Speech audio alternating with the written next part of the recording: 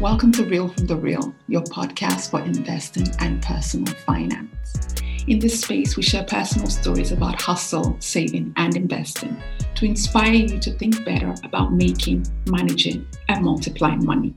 Please enjoy this next episode.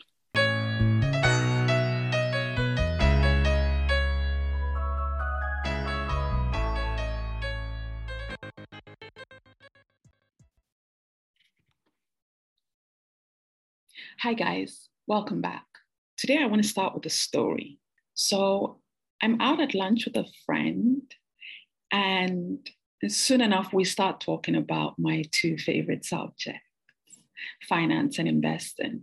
And in the course of our conversation, he tells me that at age 50, he has finally decided to take his attempt at financial independence much more seriously.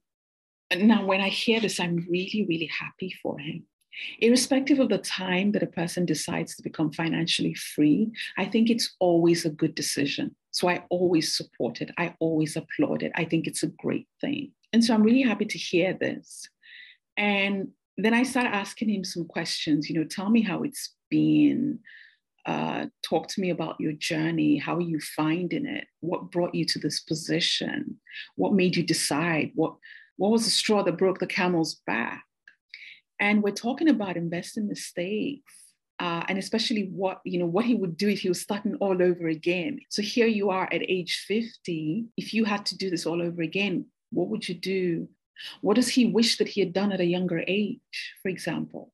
And that's when he told me that he advises people younger than himself to put aside small amounts of their salary each month. Just send it to a savings account or send it to an investment account, just a little bit.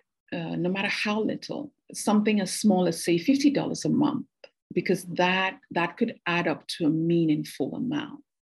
Now, guys, in a previous post where I talked about the trouble with salary, I mentioned that one of the most troubling things about earning money through a salary is that it conditions us to small but frequent amounts of money. And I think this condition of making money influences the way that we manage money and the way that we multiply it. So it's a psychological thing.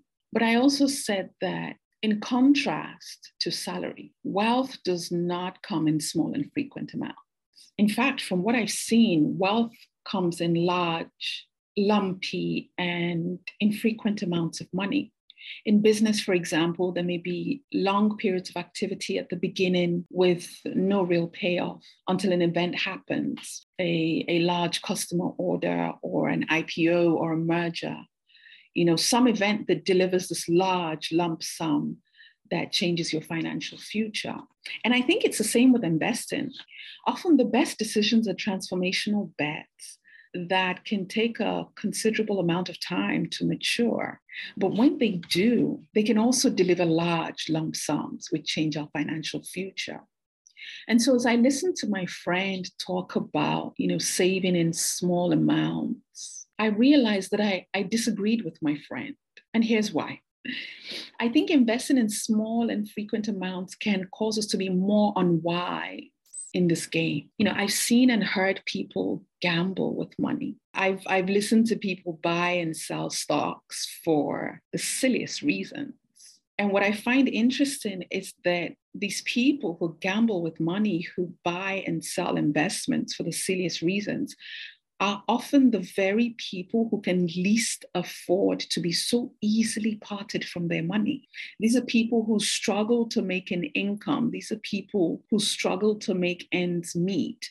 These are people who, even if they live in a middle-class life, are not financially independent, much less financially free. They're still very much in the thick of the game. And yet, what I think happens is that because these people invest in small and frequent amounts, it can cause them to be a little bit reckless with investing.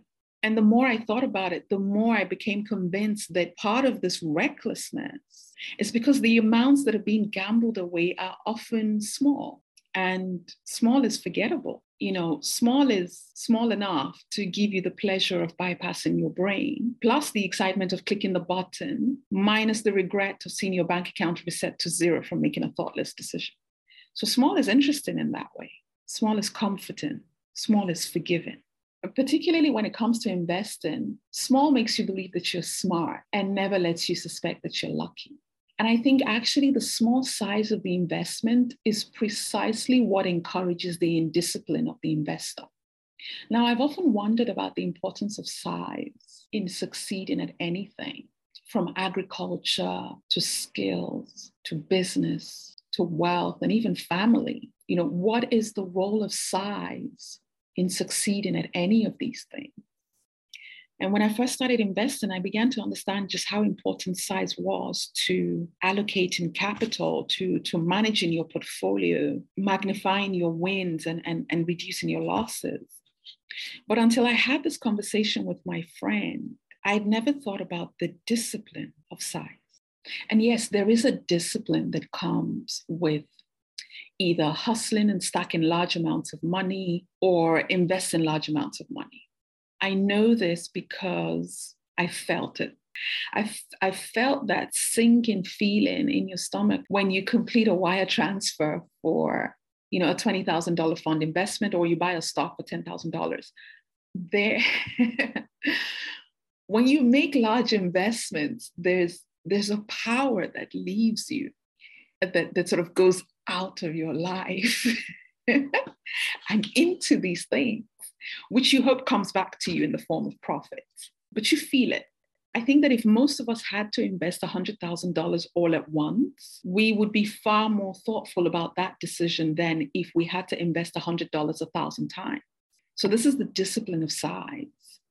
If you've made a big investment, such as buying a house or making an angel investment in a fund, and you compare the process of that decision versus trading a random $100 in your investment account or crypto wallet, did you analyze the large amount decision more carefully, perhaps?